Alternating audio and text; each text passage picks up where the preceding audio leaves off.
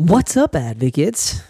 And welcome to the first episode of the Commercial Claims, what am I saying? Of the Claims Game podcast. I'm so used to saying commercial claims show. It's the Claims Game podcast. And welcome to episode number 1. Super excited about this. Today's date is, I don't know, it's a Wednesday. And we're finally getting things kicked off. If you follow all of our stuff, I hope that you know that we officially have our website. Our website is up and it is live. It is www.commercialclaimsadvocate.com, and it's where you could find everything that you need, all of it. You could find all of our videos, our blog posts. You could find this podcast that you're about to listen to, and you could find all kinds of information. And get ready, people. Get ready. We've got some books. We got some courses. We got all kinds of stuff coming your way, and I think you're going to enjoy it. And today, we have a very special guest. Of course, it's the first episode of the podcast, so we had to make sure that we got a very special guest, and that is someone that I've known for a very long time, probably about 10 years already, when I had already been sick and tired of using or referring different insurance attorneys because my claim would get lost and it would just get lost in the shuffle, and 3 years later, the claim would finally get paid, or I'd call the office of whatever attorney my claim was with, and I couldn't get a hold of anybody, and nobody knew what was going on. I finally got up in my networking chapter and I said, I need an attorney I could work with. I was referred to Mr. David Farber of the Farber Law Firm, and he is who I'm interviewing today. I sat with him and I told him right off the bat, and I said, listen, I'm just looking for somebody that I can count on. I'm looking for somebody that when I give them my claim or when they take over my claim, that it's not going to get lost in the shuffle, and I'm going to be able to get questions answered, and just get things moving. And he said that he would be that guy. And it's grown into a pretty nice, solid, positive relationship. And that's why I'm very happy to have him on the first episode. He's one of the smartest people that I know. And I thought it would be great, especially now with this COVID. I mean, we talk about all kinds of stuff. We talk about what public adjusters must do throughout the claim to make sure that not only do they get paid faster, but if it does go to litigation, that it's all wrapped up in a bow for the attorney to really knock it out of the park. We talk about what a CRN is, a civil remedy notice. I know I've gotten a lot of questions about that. We talked about the rules behind proof of loss and the POL, and how many days we have to submit it, and how soon we should submit it, and when we should submit it, and so on and so forth.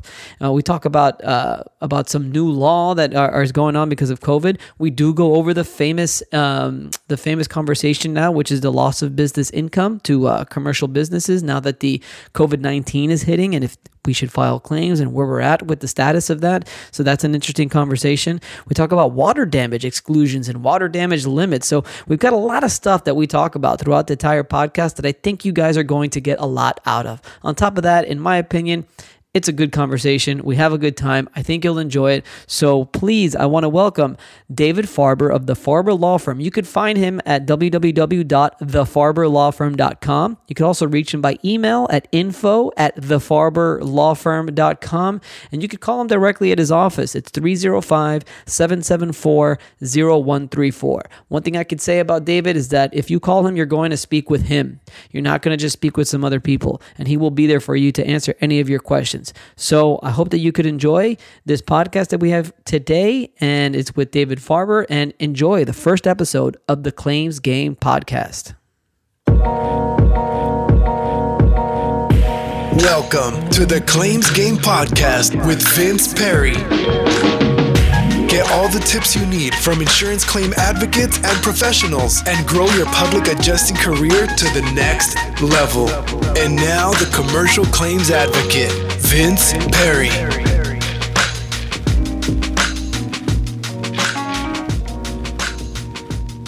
So I've already done the introduction, is what you don't know. And we're talking to David Farber, insurance attorney, badass insurance attorney mogul, king of the insurance claim industry. David, thank you for coming on with me for the first episode. I'm interviewing you because I wanted to make sure that I interviewed somebody that I felt comfortable with. You bring the whole package, because not only do I feel comfortable with you, but you are an extremely experienced attorney. You've been doing this for a long time, which I'm sure we'll get into. And I feel that we could have a nice, cool, comfortable conversation about the insurance claim game and all the crap that we're dealing with now with Corona and so on and so forth. So tell us a little bit about yourself, my friend. Well, first of all, thank you, Vince, for having me. I appreciate it. Very impressed by the audience that you've garnered in such a short amount of time. It speaks volumes for your commitment to the profession and a testament to your skill and knowledge. And I'm also honored, of course, to be your first guest. Everyone's got to have a first, right? That's right. So a little bit about me. My name is David Farber. I've been practicing a little over 20 years. The first part of my practice, I was running the first party property division of one of the largest insurance defense firms in Florida. Some call it the Evil Access. Other people call it Cole Scott Gassane. It was a good place to learn, get a lot of knowledge and skill. There's a lot of good lawyers there. They are fighting a lot of these claims that you guys are filing and defending those actions in litigation. After I worked with Cole Scott Gassane for a period of time, I then joined a preeminent plaintiff's law firm by the name of Kelly Ustall, which is up in Broward, that does catastrophic personal injury and large insurance claims. And then I had the good fortune of going out on my own a little over 11 or so years ago, and have been honored to be able to take the type of clients and cases that I want to work on, so as to bring justice and to otherwise help speak up for the little guy. That's right around the time we met. Yeah. Interestingly enough. Yeah, it's been a long time, Vince. I remember it was about 10 years ago, and I remember BNI, Woody Lippincott said, "Hey," I was like, I remember, because I'm sure a lot of other public adjusters can attest who've been doing this for a while. It's hard to find good attorneys to work with. I mean, it just is what it is. A lot of attorneys, a lot of what happens, very well known in this industry, is you send a file to an attorney takes one of the files, and it just gets lost. It just gets lost forever. And I just remember being so annoyed. I had been doing this for probably just about 2 years or so. It wasn't that long. And I just remember getting up in the BNI meeting and just saying, I need an attorney that I can trust. I need an attorney that I could, work with.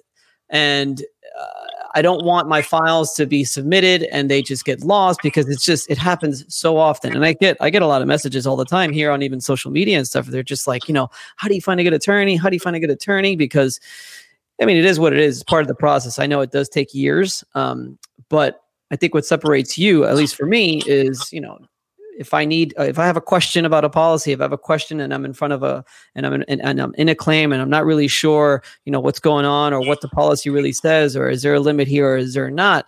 I think it's very important for all attorneys to be accessible, because, man, accessibility is number one, It's funny that you say that. I actually believe those were probably the first words you stated to me when we first met, which is something along the lines of, "Hey, man, if you can't be responsive and you're not going to do the job that I otherwise need you to do, you're not the right guy for me." in so many words. And although I'm sure it was a lot nicer back then. But no, it's imperative that you are working hand in hand with somebody that you know and that you trust. You're not serving your client the best that you possibly can. And every attorney that you work with on some level should be able to answer whatever question that you may have about a policy, about an issue, even if they don't take the case. It's imperative for you to be able to get the best result for your client.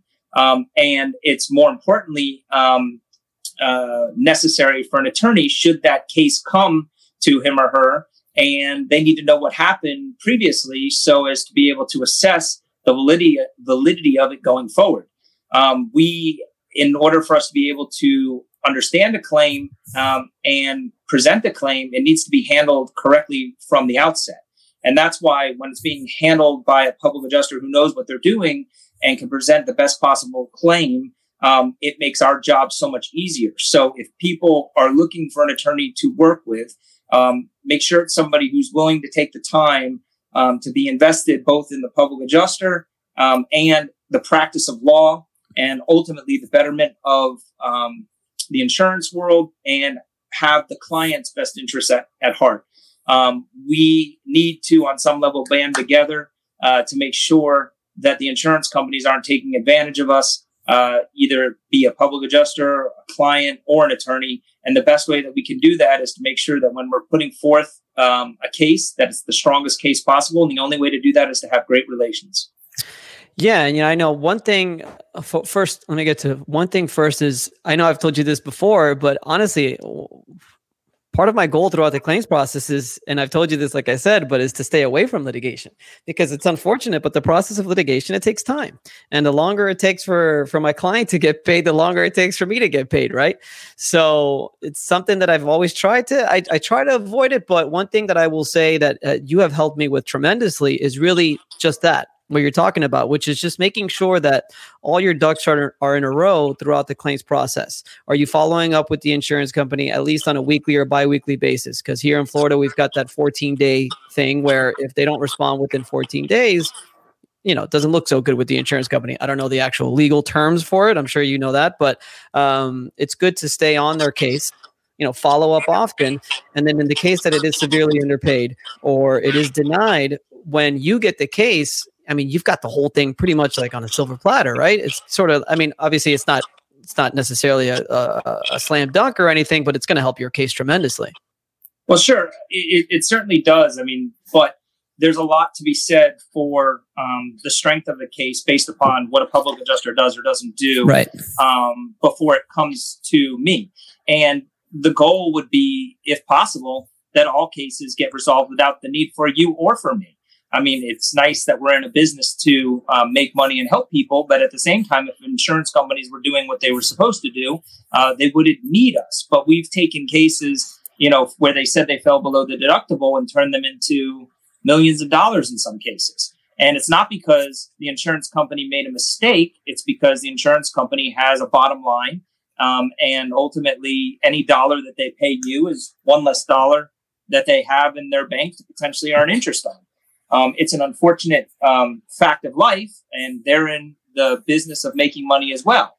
Now, I'm not saying all insurance companies are bad. There are certainly insurance companies that are doing the right thing or trying to do the right thing.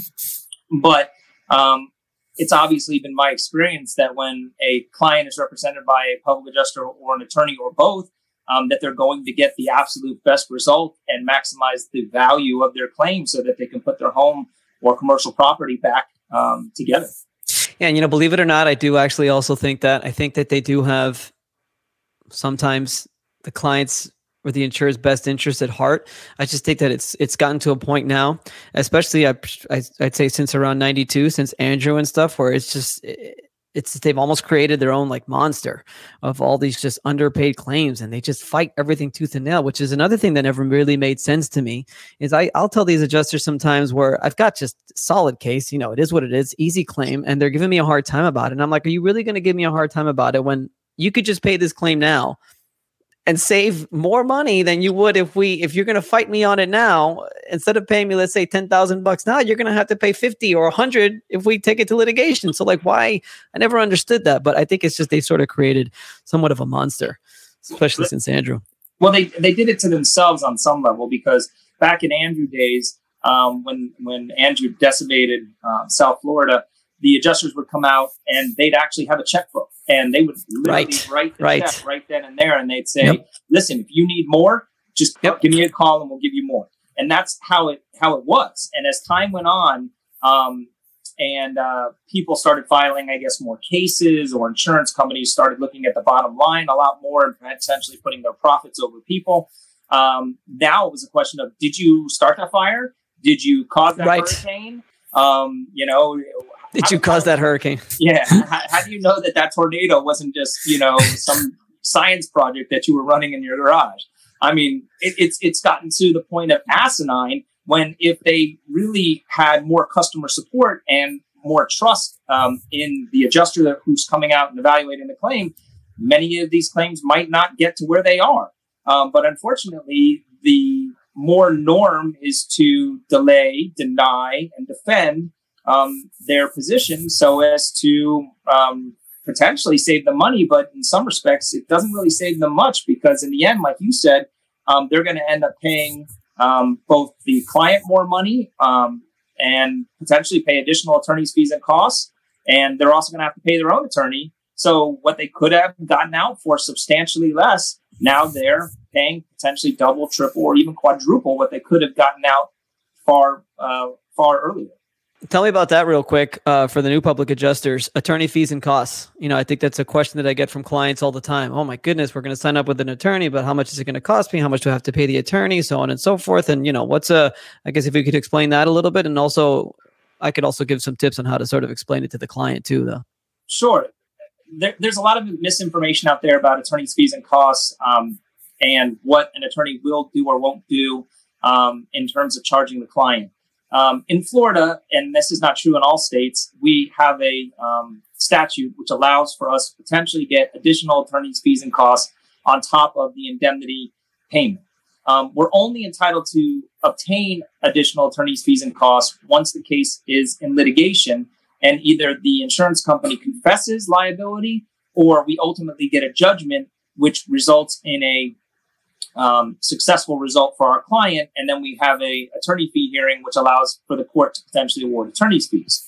Now, the insurance companies know that every claim that gets filed in the state of Florida is going to have an element of attorney's fees and costs. So it's my goal, and I presume most other attorneys' goal, to try and get the additional attorney's fees and costs paid for by the insurance company directly.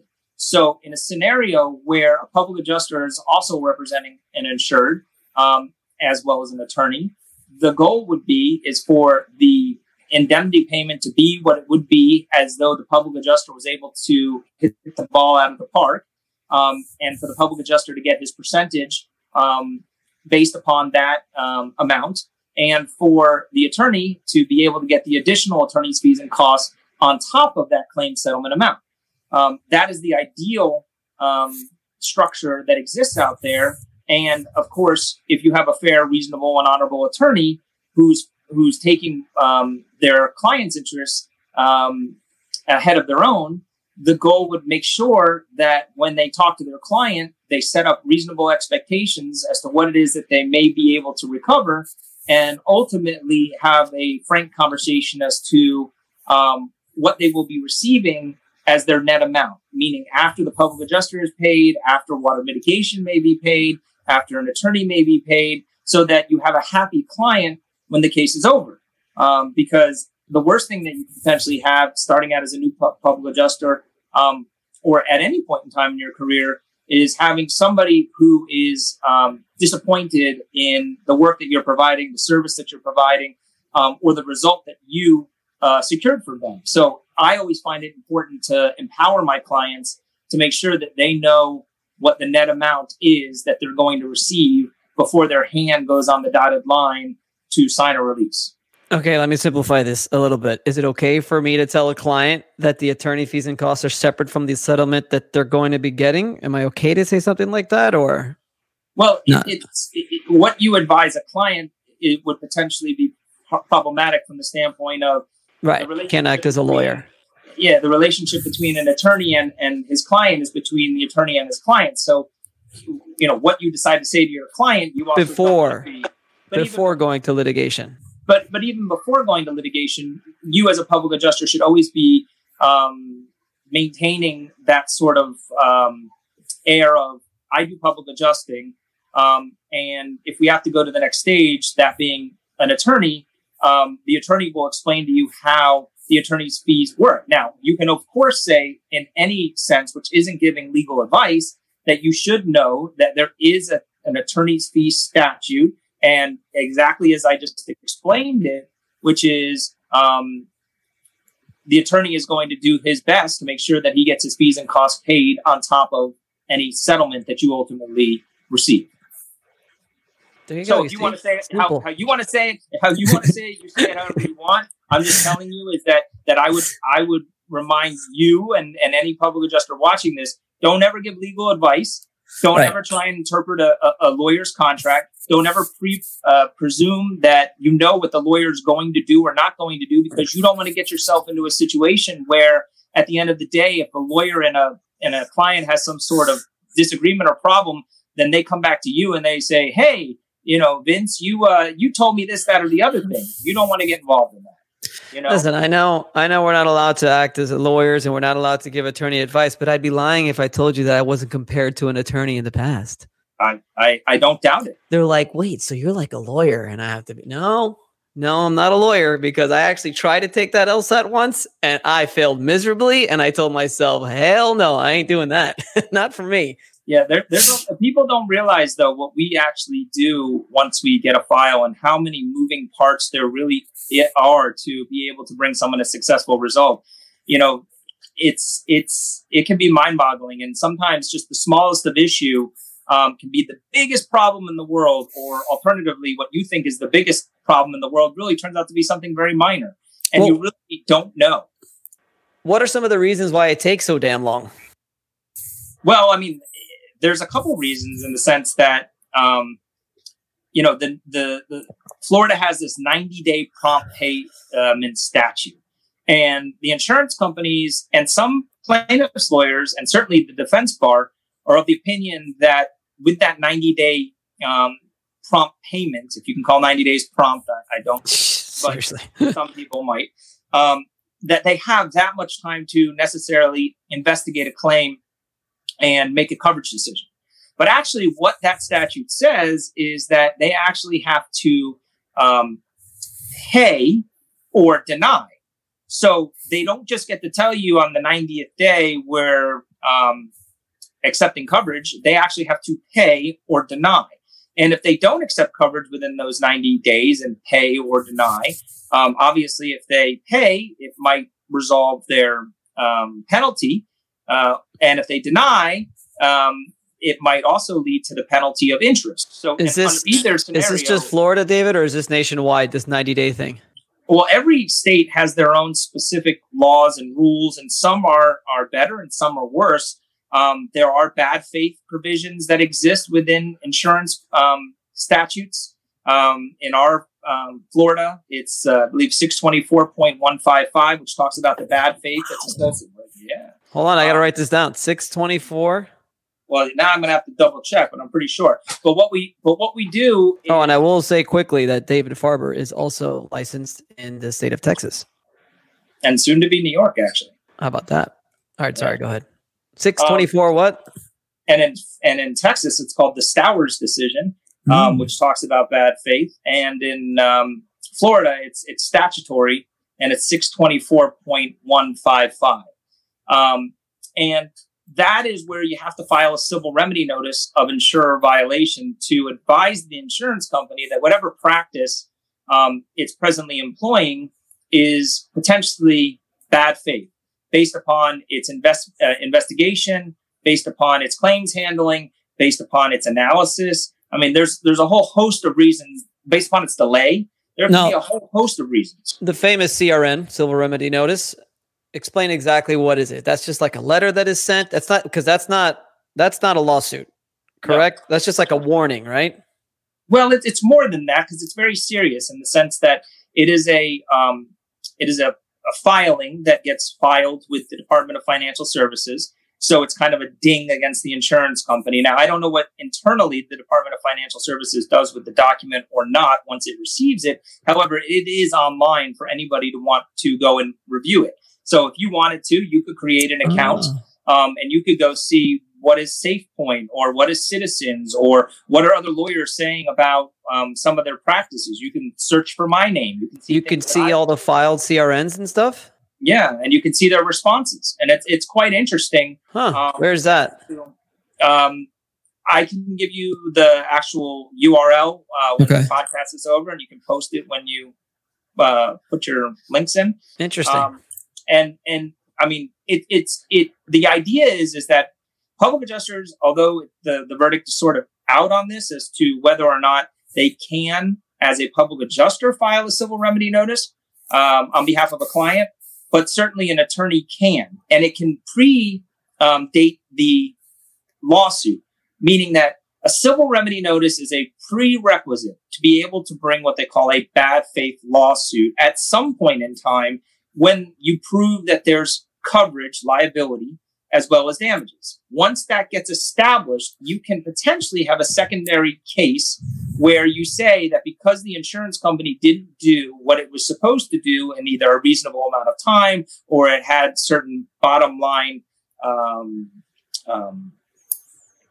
considerations as opposed to client considerations, or many, many other facets, you can actually sue the insurance company for what would otherwise be considered punitive damages to really maximize the entitlement of an insured for the insurance company's bad faith. And how it's supposed to work is once the civil remedy notice is filed, we get a copy of it and we're required to send it to the insurance company. And then the insurance company has 60 days, and the law says, to cure the violation, which is always interesting because what are they going to do? And usually within the 60-day time frame, it says that, depending on what the attorney wants, mine is usually review the entire estimate that's been provided by the public adjuster or a general contractor, and otherwise pay minus prior payments and deductible all the amounts owed, as well as agree to additional attorney's fees and costs. So now the insurance company is on a time clock in the sense that if they don't cure that violation within 60 days, they could potentially be hit with a bad faith lawsuit after the initial lawsuit, which could subject them to punitive damages. And that is a very big claim that could be hit against an insurance company, far more than an indemnity payment would otherwise be paid for under the insurance policy. It's called extra contractual damages. Gotcha. And how do they usually respond to some of these CRNs? Do they I'm sure they try to, they have to respond. So I'm sure they respond with some lowball offer or something like that. Is that more often the case? No. And that's another thing that I find to be curious. But really what ends up happening is that they will write a very detailed response, which is some lawyer generally analyzing the case from the beginning to end, stating why they didn't otherwise commit bad faith and why they fully and fairly and reasonably investigated the claim and how they didn't violate Florida statute or the bad faith statute or anything else. They stick to their guns. And they should be put on a pedestal because they're the greatest insurance company in the world. Right. However, that letter in and of itself doesn't cure the violation. So I'm still authorized, once the case, at least the initial case, is resolved, from being able to sue them for bad faith for their conduct because they did not cure the bad faith conduct that they engaged in prior to the 60 days. The letter is what they call, well, let me explain it this way. If they don't write a letter, it's presumed that they've committed bad faith. If they do write a letter, a response, then it's considered a rebuttable presumption that they didn't commit bad faith, meaning they have the ability to refute the fact that there was no bad faith. But when I used to be a defense lawyer and I used to represent the insurance companies, I can tell you there's a few defendants you never want to be representing in court. And one is a nursing home who I used to also represent because nobody wants to say to a family, I'm terribly sorry that your loved one died or got a decubitus ulcer. And there was, we really could have. What I was saying, and I don't know where I got cut off, is more or less the if we're still live, right? Live and fly. Is that the civil remedy notice, as I was saying before, the jury is still out as to whether a public adjuster can file one or not. I didn't even know the jury was out about that. Well, that's pretty cool. They've been out a very long time because no one has ever answered that question conclusively. Some consider it the unauthorized practice of law, and others say that it's not. But if you have a relationship with an attorney, and he could potentially file that on behalf of an insured, if the insured authorizes him to do so, and that might provide additional assistance to you potentially in getting a case resolved, especially if you think that the actions or inactions of the insurance company are really outrageous and really amount to purposeful denial, delay, and improper defenses. All right, so I guess let's get to the nuts and bolts of it. Why is it important to accept a good... No, that's not the question. Why is it important for a public adjuster to do their freaking job, right? Before you getting that claim? Like, what are some of the things that a public adjuster should do throughout the life of a claim obviously to get the claim paid and do the best service possible. But in the case that a claim does get denied, underpaid, delayed, whatever it is, and we need to take this thing to litigation, what are some of the things that a public adjuster should do throughout the life of the claim to really set it up nicely? Well, like I told you a long time ago, and I continue to tell you, yes, sir, and I will tell any public adjuster, is that on some level, you should have righteous indignation for the concept of... What is that? That's the concept of being really pissed off, because an insurance company doesn't get to have the ability to take your money and say they're going to provide you with a service, give you a piece of the rock, an umbrella, being in good hands, whatever the case may be, and then at the same time decide that it can sit there and allow an insured to sit in their home or commercial property staring day in and day out at unrepaired covered damages, and giving an insurance company 90 days to make a determination. If a pipe is broken, what on earth do you need 90 days to be able to investigate, when all you need to do is either look at the insured's plumbing evaluation or have your own plumber come out? And how long is that possibly going to take? And how long, even after the plumber makes his evaluation from the insurance company relative to the cast iron drain lines, does it take for an insurance company to analyze that single page report? It's broken, it's not broken. We can agree, we can disagree, whatever the case may be. Why does it take 90 days? So when I this indignation, my viewpoint is that a public adjuster should have the same sort of viewpoint, which is it's not right, it's not fair, and we're not going to take it. And the reason we're not going to take it is because we have an obligation to represent our client. And the best way that we can represent our client is by getting in the insurance company's face and saying to them, what are you doing to take care of your policyholder? They pay you money and they're suffering because of your conduct. And so I say, and I tell you, and I tell every public adjuster, is write those emails and get it in the insurance company's face, which is, listen, the loss happened on this day, it was reported on that day. We provided you with our estimate on this day and sworn proof of loss. And we want you to come out and inspect the loss. How come you haven't done so? Is there anything else that you need? Is there anything else that you want? Here's everything on a silver platter for you. We'll give you another 5 days. We'll give you another 10 days. If you want to have a plumbing inspection, send your plumber out. What are you doing, Mr. or Mrs. Insurance Company Adjuster, to make sure that my client's claim is properly evaluated and paid? Because I'm just sitting here waiting for you to do the right thing. And so is my client. And we're getting tired of sitting here and waiting, which is why this whole 90 days is sort of a farce. It's ridiculous. It isn't 90 days. It's just a penalty statute, meaning that if they don't do what they're supposed to do within 90 days, they are supposed to pay interest on the value of the claim that they improperly denied or underpaid. That's all it necessarily means. And so when you ask the question about why do I want things to be done in a certain way so that they are presented on a silver platter, so that it helps me and it helps you and it helps the client. Obviously, what we just talked about is that it's clearly documenting your file, which is important. Right. It's clearly getting in the insurance company's face and making sure that the insurance company knows that you're serious and that you should be taken seriously, and that you're not somebody to be messed around with because they've messed around with you in the past, and they know that if you don't do insurance company the right thing in the right amount of time, they're going to get a phone call from Mr. Lawyer or a lawsuit in a very short amount of time, and then they're going to be paying those double, triple, quadruple damages that they could have otherwise resolved the case for far less if they didn't act in such a negligent and inappropriate manner.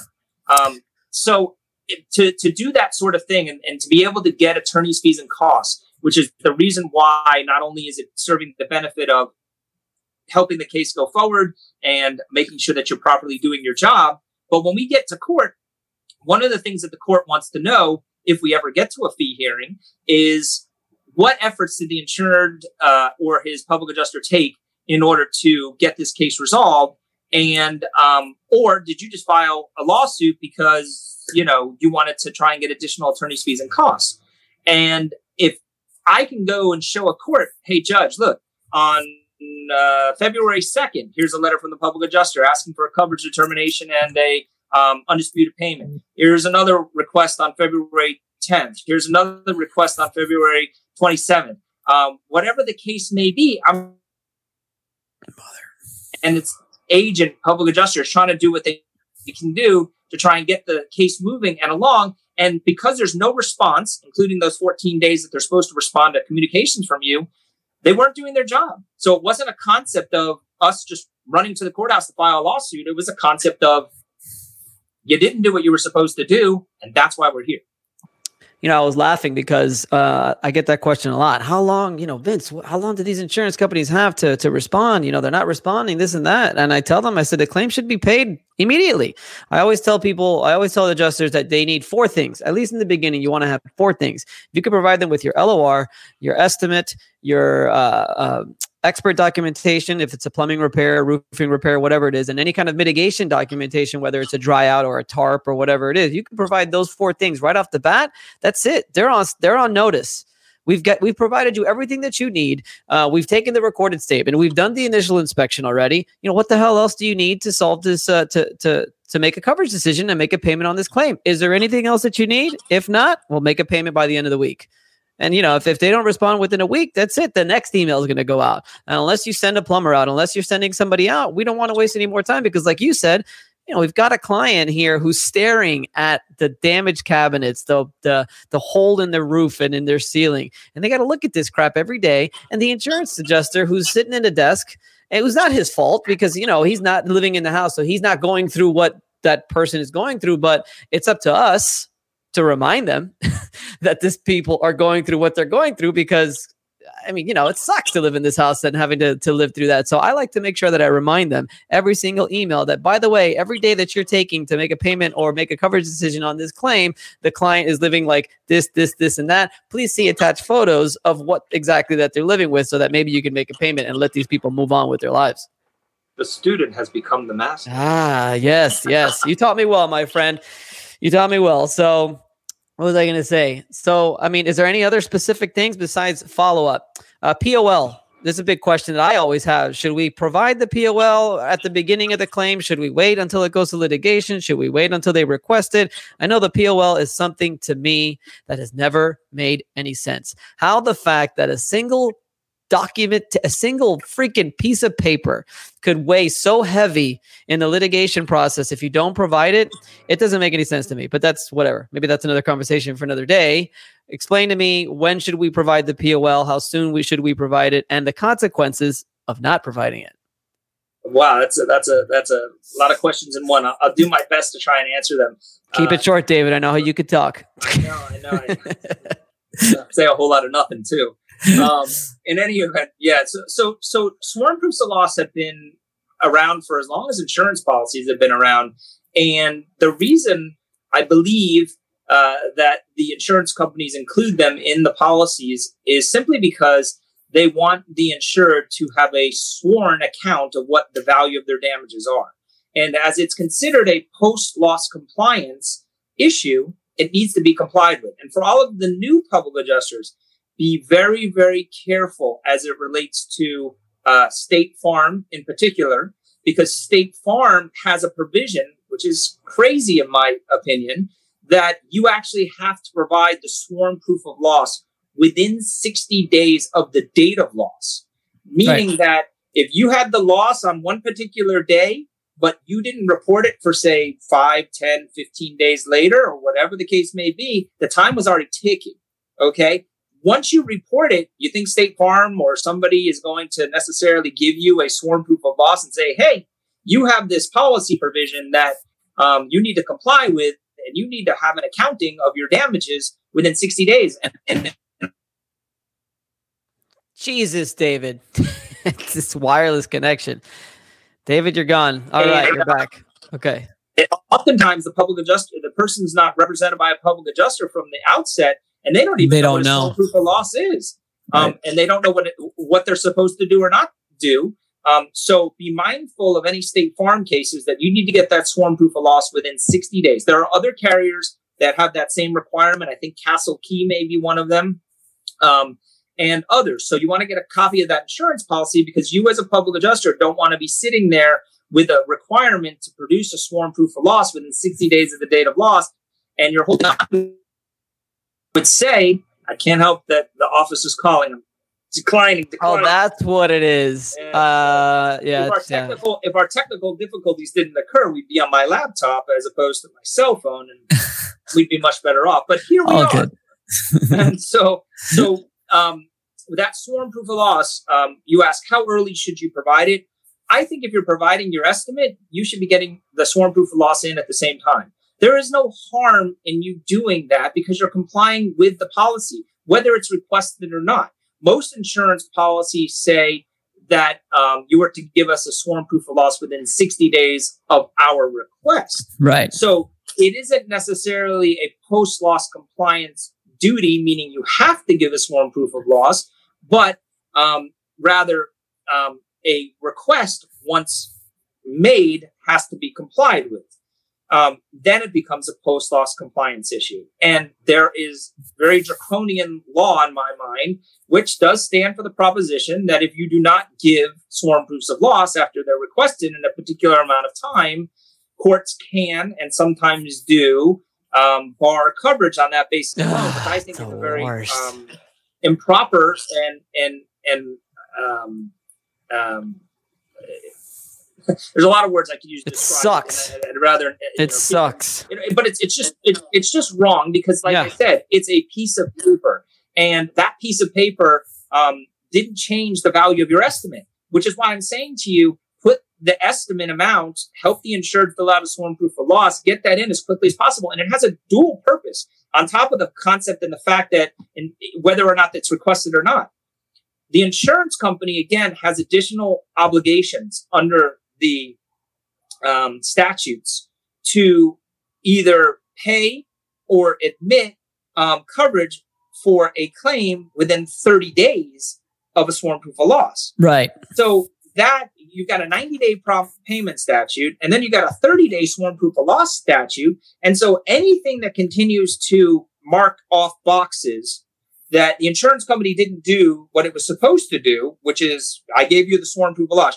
Some public adjusters will do this, and the insurance companies will write you some ridiculous letter like, we never asked you for this, and we're not accepting or rejecting your sworn proof of loss. That's my favorite. Yeah. Because we didn't ask you for it. And you're like, well, you didn't need to ask me for it. Yeah, you could ask me for it, but I just chose to give it to you now anyways. So you choose to do with whatever you want to choose to do with it. However, the statute didn't change. You still got to do something within 30 days. You're going to do it or you're not going to do it. Right. Yeah, I'd be lying if I told you it hasn't happened to me. I'd be lying if I told you it hasn't happened to me. And it was a case killer. It didn't go well. Wasn't one of mine. Wasn't one of yours. No, it was not. Yeah, it didn't go well. And I just got so upset. And to this day, to me, it doesn't make any sense. But it is what it is, right? That's just what it says.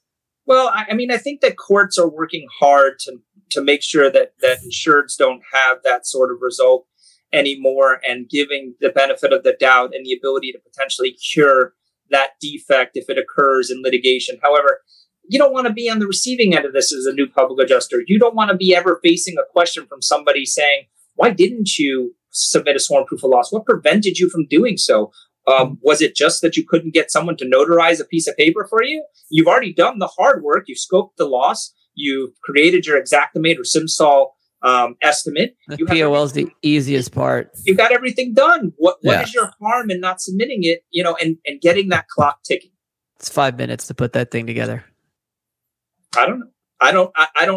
I don't often find myself involved in preparing sworn proofs of loss, but they don't take a whole lot of time, and they can only really help you. And the truth of the matter is that people sometimes are of the opinion, well, if I do this, am I going to be able to change my damage value? Well, yeah.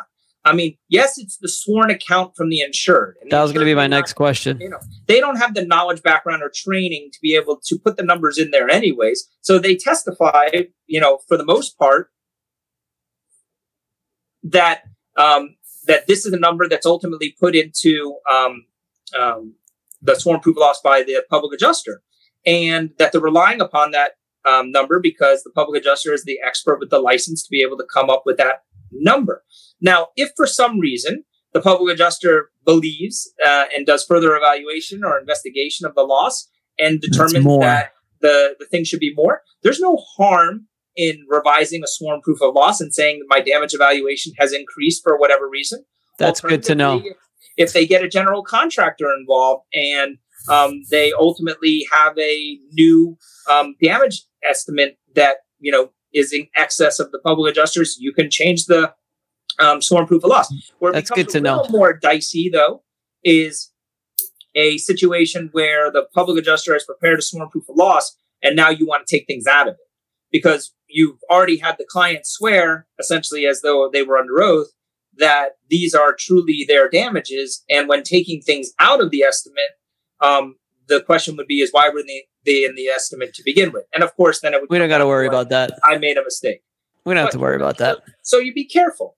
But I think it's good. That's good to say that it could be more, because I think a lot of times, a lot of public adjusters and even the clients, since they have to go and get it notarized, when something has to get notarized, all of a sudden it's like the real deal. I think it's good to know to all public adjusters that it could end up being more. That's not necessarily the end all be all. That, don't worry about it. Let's just get this thing, especially since the paper carries so much weight. People freak out about it. Well, I have even a new, let's see where a new development in the law, which happened as a result of the new online technology which exists today. That in January of 2020, this year, the courts are now authorizing remote online notarizations. I heard about that. So you, as a public adjuster, can tell the client, although there would be a fee associated with it, you may want to incur it as the public adjuster, or you may have your client incur it, and you give them the notary's contact information, and you leave that sworn proof, and they go through the online notarization. They never even have to leave their house. They don't have to go to a bank. They don't have to delay. They literally could get it notarized right then and there by an online notary.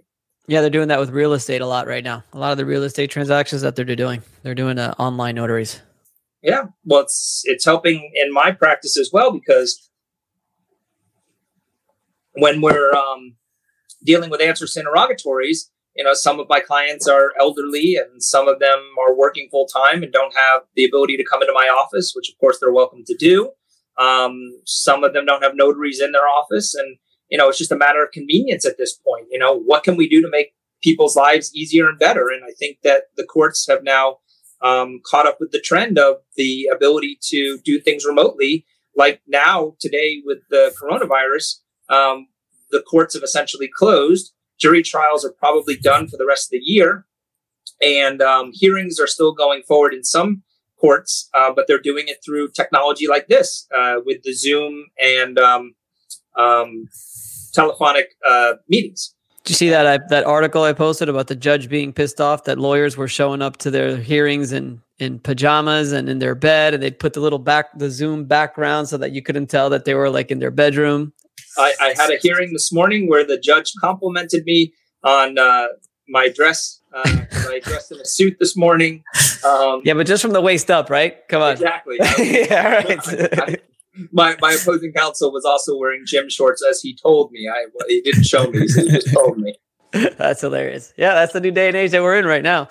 Well, let's get into the corona then. Let's talk about that. COVID beer or something else.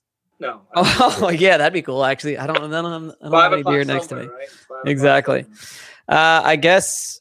What was I going to say? Loss of business income. This seems to be a very hot topic.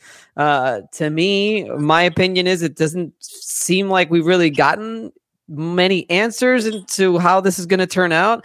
I think that there's a lot of public adjusters that I see on social media that are signing up these claims left and right with people who've got the loss of business income coverage, and I guess sort of hoping for the best.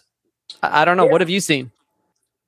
That's pretty much what's happening. And some attorneys are also advertising on television and radio. Yeah, I see it everywhere. Interruption claims. In fact, my understanding, a class action lawsuit just got filed, although I don't know how or why it would be certified against certain insurance companies for loss of business income. And these claims are known as business interruption claims. And for the most part, they're only going to exist in commercial policies. And not every commercial policy is going to contain a business interruption. And most of these policies do have specific specific exclusions, which will otherwise exclude pandemics, viruses, contagions, pollution, civil authority. Certainly we'll be at the Farber Law Firm investigating these cases on a case-by-case basis and evaluating the insurance policy to see if there's something we can do to help these folks in this time of need. Because clearly they need some relief and assistance. Right. The federal government has even gone so far as to say that they believe that the insurance company should be paying these risks, in some cases, irrespective of the exclusions that are within the policy. So it's kind of an interesting dilemma in the sense that people have private contracts with insurance companies, and we live in a country where private contracts are not supposed to be manipulated or adjusted or rewritten by the courts or the government to include or exclude certain elements of damage or perils. In this case, the coronavirus. So the question really will be is the government going to step in to give us some additional ammunition to take some of the insurance companies down? Well, that's the part that gets me. I find it hard to believe when you see Trump getting up and talking about, the insurance companies are going to pay. They're going to pay. They have to pay. They have to pay. I mean, if I flip the roles and I put it in reverse, and I had a solid contract on there that says that I specifically do not pay for a pandemic or certain things, I mean, I'm going to probably try to stick to my guns. So I can't really see how the government would do that. However, I heard there's governmental action or civil authority or something like that there may be some ways around it, or maybe some that's why I'm saying, for the most part, every one of these policies have to be looked at with a fine tooth comb, in the sense that they are all written differently. Since they're commercial policies, for the most part, they're going to vary widely for the most part, and they're going to have certain things that are going to be excluded and certain things that will be covered. And the civil authority aspect of things there are certain aspects of people's businesses being closed that have technically nothing to do with coronavirus, in the sense that their property was not contaminated with coronavirus. Their employees didn't get coronavirus. They literally lost their ability to conduct business because the government shut them down. So one of the interplays of whether or not there's going to be coverage or not is the loss really coronavirus, or is it a civil authority, in the sense that they're telling you to shut down because of some contagion that people may contract and give to other people.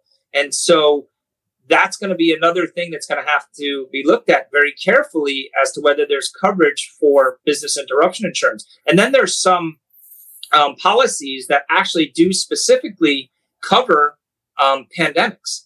Oh, wow.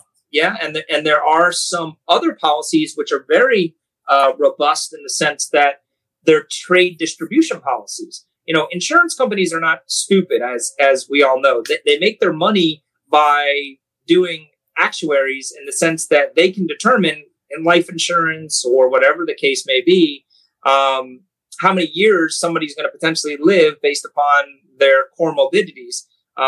Those issues or maladies that would otherwise cause problems for a person, COPD, and that sort of thing. And then they can actualize what they believe the premium should be based upon someone's health. Well, the same thing goes for them determining how much they're going to have to pay out in a given amount of time based upon losses. How many people have really cast iron drain lines within a particular jurisdiction? What happens if you put a cap or a limit on those losses? Or how many hurricanes are potentially going to get hit within a particular year? And what could be our total outlay as a result of that? So the insurance companies have been around for 100 years plus, and they've lived through pandemics, and they've lived through nuclear threat and things like that. And that's why those things exist within the policy, which we never even contemplated before, because it wasn't really an issue. Right. But now it is.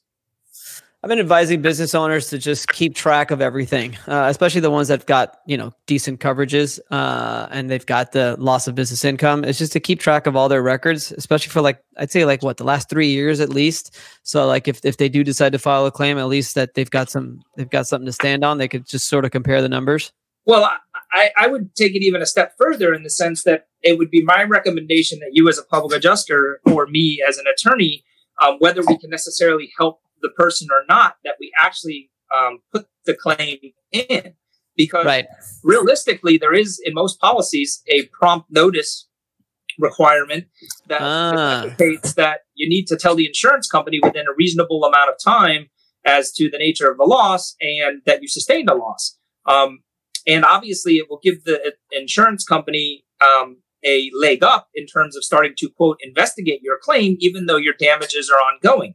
Right now, we don't necessarily know what anyone's true ultimate damages are going to be because they haven't reopened anything, and they may go on for a long period of time. But business interruption is not the type of coverage which will provide you with limits as much as, say, the amount of your building.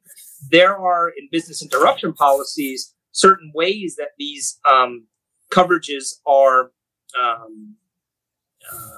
stated, in the sense that they may only provide $100,000 worth of coverage. And it may only be distributed in certain ways, like 1/4 a month, or 2/4, or whatever the case may be over a certain amount of time, which may or may not get a business back on its feet. But not putting the claim in will potentially cause you detriment because you have the claim regardless. And whether or not the insurance company pays it or not pays it, and although I'm not giving any tax advice, I can certainly tell you that your accountant is going to be able to need that information when and if you're filing taxes at the end of the year as to what your losses were. And perhaps there'll be some forgiveness that way from the federal government.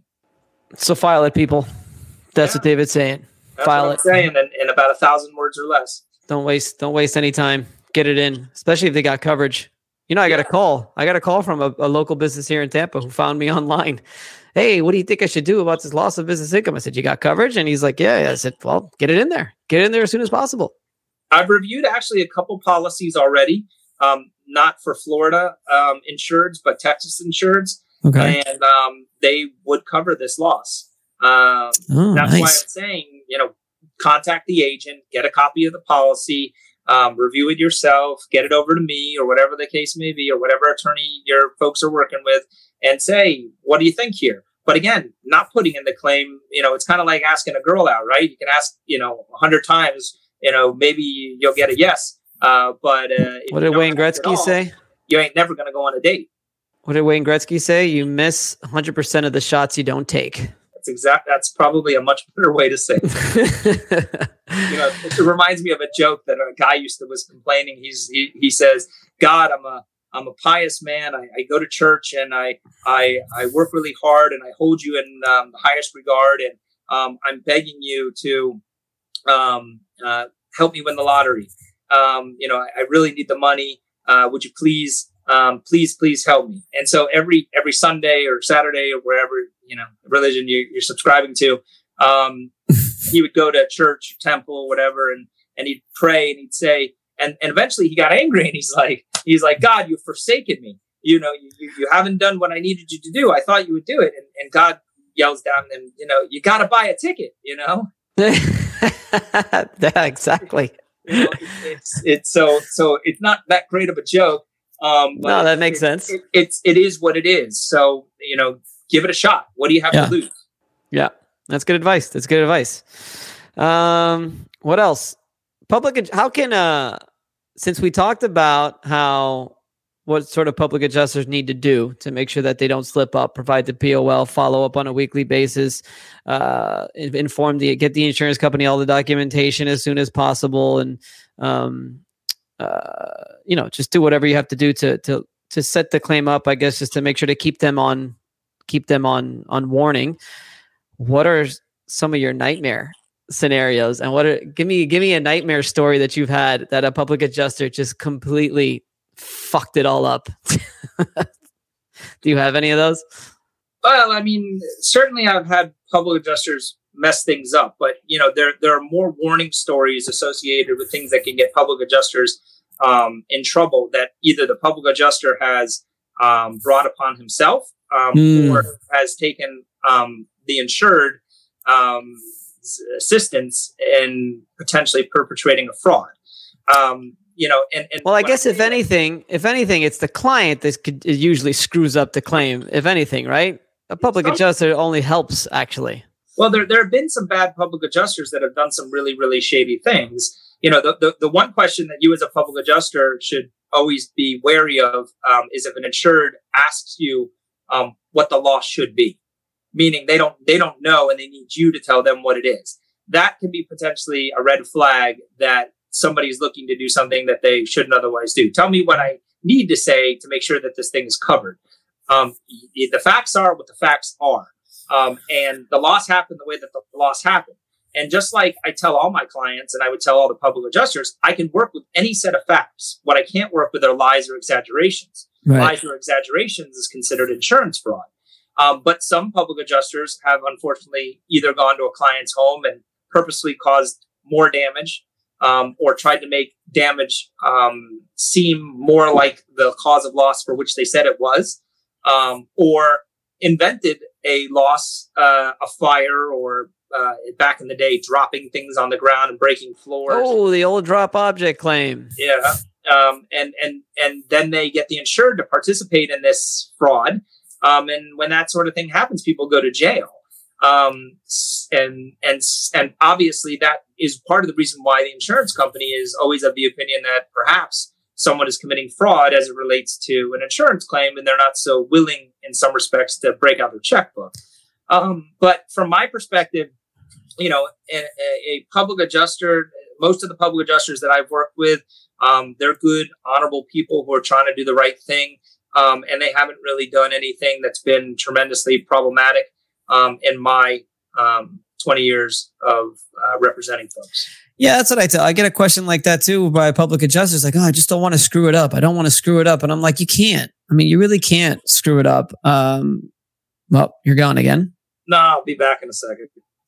I tell them, I said, you can't really screw it up. I mean, if you don't provide the POL, you're screwing it up. If you just let the claim it forgets itself and you don't follow up with the insurance company, it just drags on. That's not good either. But then that looks bad on the insurance company's part too. I just tell them, I'm like, there's no reason to invent anything. There's no reason to do anything like that or any kind of fraud, because at the end of the day, there's claims out there. I mean, as much as I do, there's claims all over the place, man, especially Miami, especially Florida, especially all over the country, which it's fun to see now when I'm doing all this social media stuff that there's public adjusters all over, man, all over the country, from Florida to Texas to Wyoming, Wisconsin, and all these tiny little towns where I'm just like, all right, cool. I mean, the people have never heard of what public adjusters are, but yeah, it seems to me like it's a growing industry.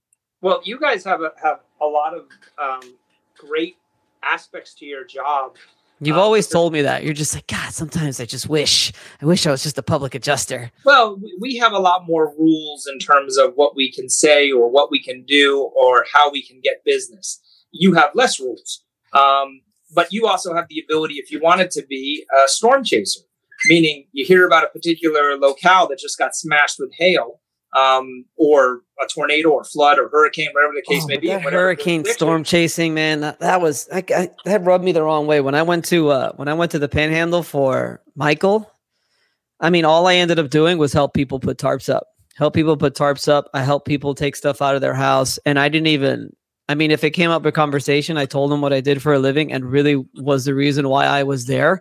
But when you go to one of these places that have just been leveled by one of these bad storms, it's nasty. I was talking to somebody the other day, something similar, where he's got for the fires, he's got like the 911 emergency calls and all that stuff.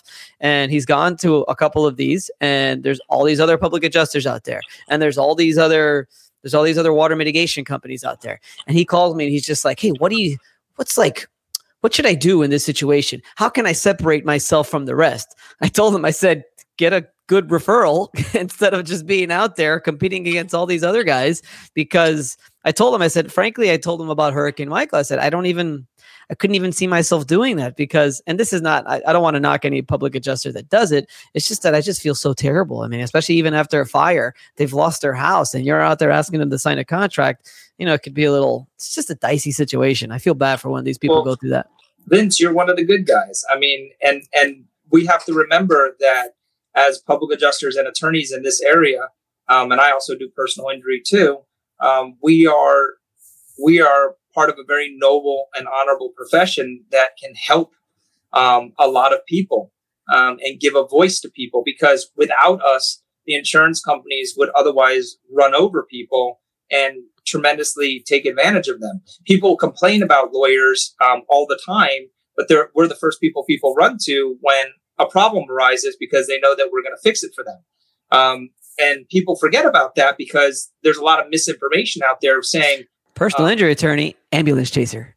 Well, sure, that's one of them. But then the other one is that, these AOBs and these attorneys and these public adjusters, they're the reasons why your insurance rates are so high because, they're the ones who are causing so much problems. And really, you have to ask yourself a question.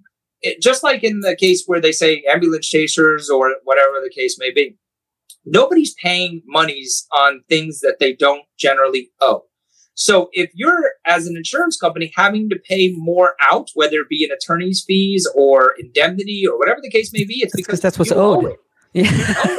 That's what I'm saying. You have an ability to fight and you have an ability to win. And don't tell me that you don't have the resources in which to do so. We were talking screwing people on some level, and for your rates to go up, you look at it from this perspective: is that rates go up in proportion to claims because insurance companies are paying out more. But insurance companies are paying out more because of the nature of the loss that they insure. If they don't like the nature of the loss that they insure, then don't insure the property to begin with. There's so many options to them. And people, I'm sure your new public adjusters know, but people's rates for their insurance policies do not go up because of the claims that they're putting in. That's why we have insurance. They go up because those rate increases are approved by the department. And when that sort of thing happens, we all get screwed. But guess who's still making record profits? They are. What's fraud, right? Because we were just talking about fraud. Is fraud, inventing a claim? Obviously, but I also look at, I got a claim right now where they just paid out, I don't know, let's just say $10,000. And in the email, he's like, I'm willing to pay you an additional $6,000 in exchange for a release. And I'm like, wait, motherfucker, why didn't you just pay that in the beginning? You know what I'm saying? What's fraud? Inventing a claim, or is it actually paying $10,000 on a loss that's actually worth $20,000? Come on, man. I think it's far worse than that, to be honest with you, because first of all, releases really shouldn't be provided to public adjusters, and then you don't like those things. Well, it's bad faith for a insurance company to give a release that extinguishes the entirety of the claim. We have a case like that now, and that they're not allowed to do that because an insurance policy is a living, breathing document in the sense that just because you have a claim doesn't foreclose the claim simply because the insurance company pays you money. You're allowed to, in a normal situation, go back to them and say, I had ALE and it was incurred, and here's another $10,000 or $20,000. You need to pay me these ALEs. But if you're signing a release, you're potentially extinguishing that claim.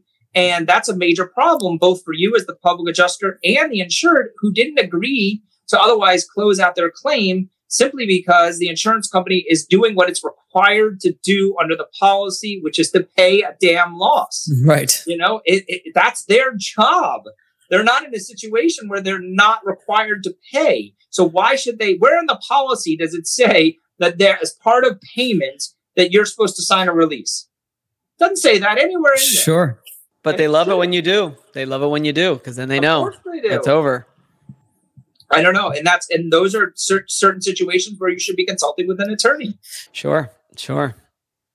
I had a guy the other day who he comes in, seems nice in the beginning, and he's taking his measurements and he's like, I don't understand why any client would even hire a public adjuster when the claim gets paid fine. And I'm like, dude, Why would we even exist if you guys actually paid the way you're supposed to pay? That's the number one. And what I like to tell them is that I like you, I work for the other side. I worked for State Farm for 1.5 years. And when you're on, I don't know if you felt like that, but I'm sure when you were on the other side, you defend your side. You see it from horse blinders. Right. So you just think, yeah, what you're doing is right, and you're defending and this and that, and you're paying up to the way it's supposed to pay. But then when you go and you take a look at the other side of the fence, you're like, whoa, okay, look what's happening here. I didn't notice this, but this is like a real thing.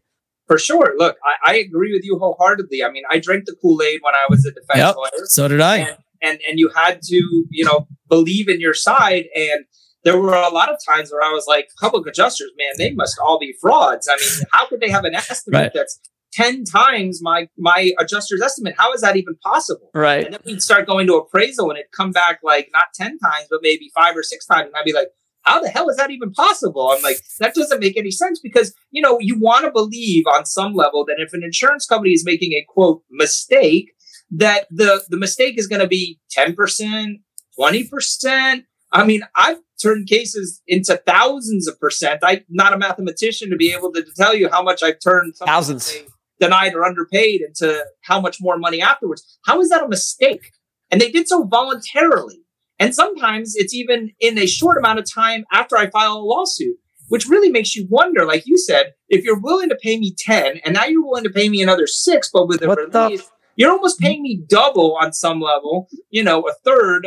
You were trying to commit fraud in a way. Yeah, I mean, I know you might not like that word, but you were trying to screw us over somehow, some way. What is it they say? They say like 80% of the claims never go contested.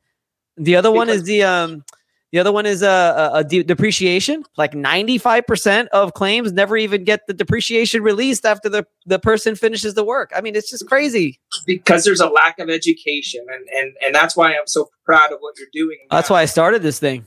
And that's impressive. I mean, like, people need to know, and they need to make sure to hold their insurance company accountable, however they do it, whether they do it through us or whether they do it through themselves or whatever the case may be. But the one thing that needs to stop happening is people not being treated fairly for a product that they bought, that they anticipated was going to be there for them in their time of need. Enough's enough. Well, if you ask me, it starts with the agent. That's another problem. Jesus. I mean, I can't. When I walk into these houses and these people have just had 2 inches of water in their house, and I look at their policy and I'm like, you got no water damage coverage. They're like, what? Or you've got $10,000 limit. You've got about $100,000 loss here, but they're not going to pay you more than 10. And I'm just like, why in the hell are these goddamn agents selling these? And that's why I started the channel.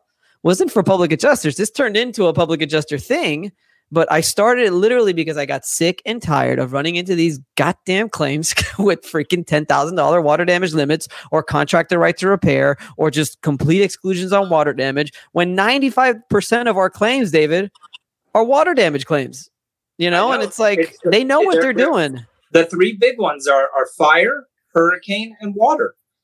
If you're going to get hit, everything else is going to be relatively small. But if you're going to get hit with one of those 3, it's generally going to be pretty large. And it's crazy to have a limits of insurance of, say, 100, 200, 300, 500, whatever the case may be, and then have a water loss and have your beautiful floors and kitchen and everything destroyed and only have $10,000 of coverage. Crazy.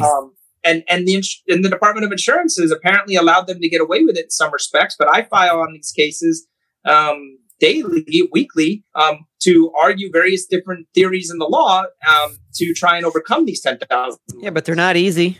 They're not easy. Nothing's easy in this world, but certainly not that, because they're doing their very best to make sure that people aren't able to recover. In fact, I had a discussion today with a lawyer on the other side where they had denied the loss and they said that it's not covered because they have a water damage exclusion. I was like, okay, let me take a look at the water damage exclusion. I looked at it pretty carefully. I'm like, nah. I'm like, this water damage exclusion does not exclude this loss. And here's my lawsuit. And I filed 2 separate lawsuits because they had 2 separate losses. And the insurance company, even though they denied the claim, come out with an offer of $20,000 on each.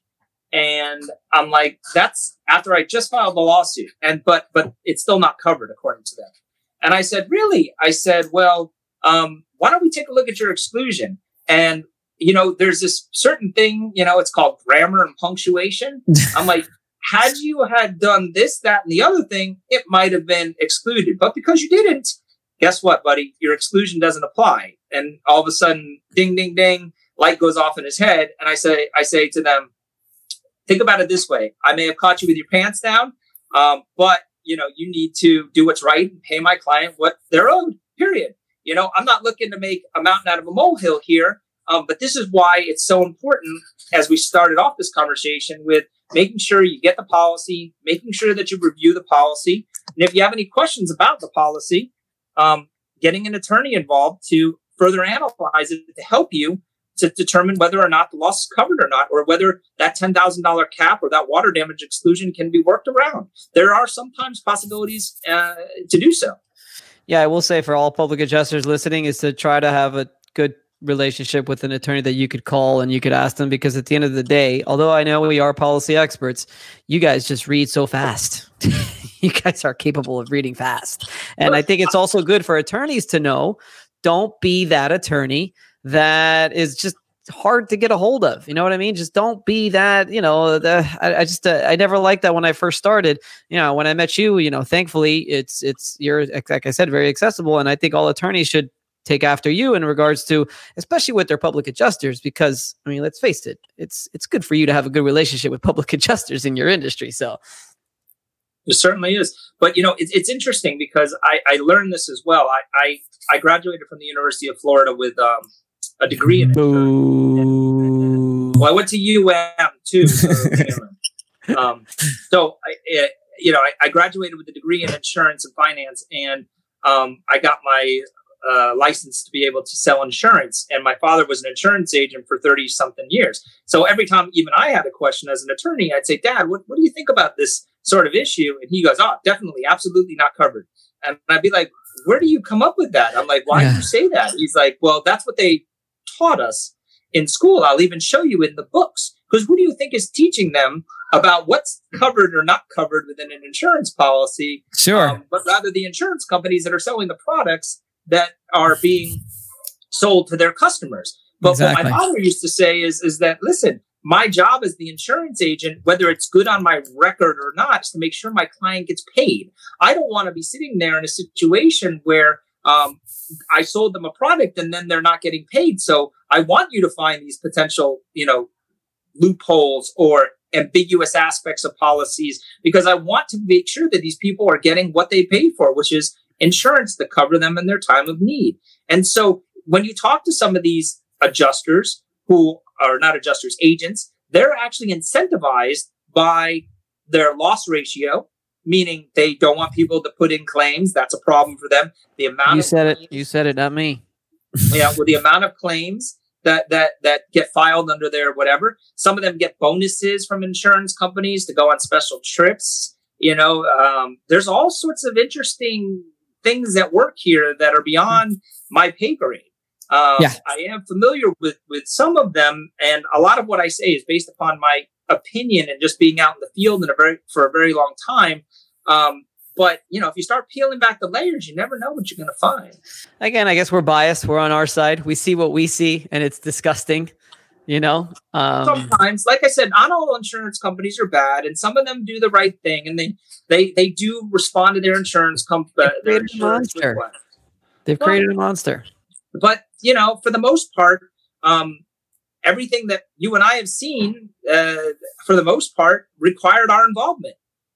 How many cases have you walked? I mean, I've walked away from a few saying, listen, you're premature.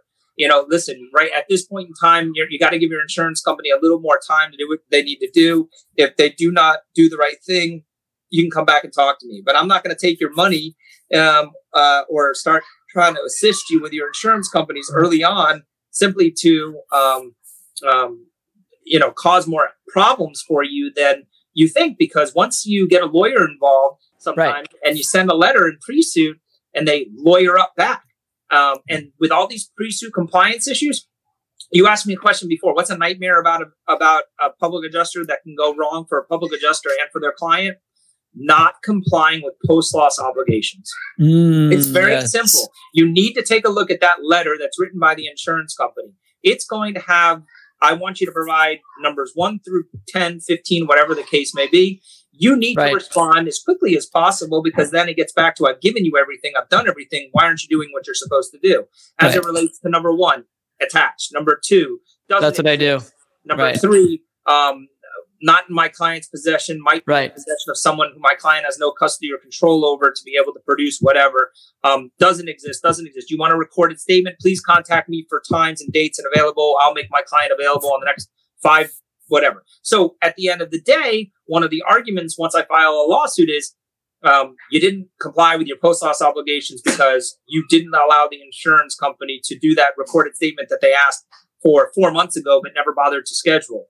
Or you never produced a document that we requested that they never followed up on, but then they offered you more money and then you took some of that money. And then later on, when you ask for more, now it's like, you didn't give us the document. Well, why did you give me more money before if the document was really important? All right, hold on. Technological difficulties again. Let's close this. Absolutely. Final statement. Final statement? Go for it.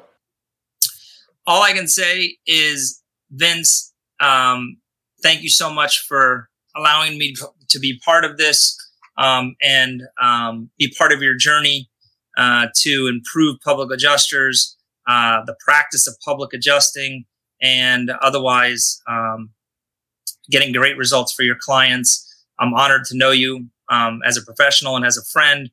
I look forward to many years to come of friendship and business relations. And for any of your public adjusters out there, should they need or want to contact me, they're certainly welcome to do so. Again, my name is David Farber, and I can be reached at 305-774-0134 or dfarber@dfarberlaw.com. Thanks, Vince. All right. So we're closing this off as well. David, thank you very much for joining us on the Claims Game podcast. The first one, too. The first ever one that we've ever done. So that was pretty exciting. We've talked about some really good stuff. And I think it went very well. So we'll go on to the next one. We'll be doing another one in 1 month, interviewing someone else in the industry. And I'm sure that's going to go well as well. So keep following all our stuff. Check out the new site, commercialclaimsadvocate.com, where you could basically watch everything. You could rewatch this podcast and listen to this podcast. And you could, hold on, give me a second. You could rewatch this podcast and you could do everything online. Rewatch the podcast, look at the videos, look at the new blog that we've got, and just get in touch with me as well. So check it out, commercialclaimsadvocate.com. Looking forward to doing this again. David, again, thank you so much for joining us, and we will talk to you later.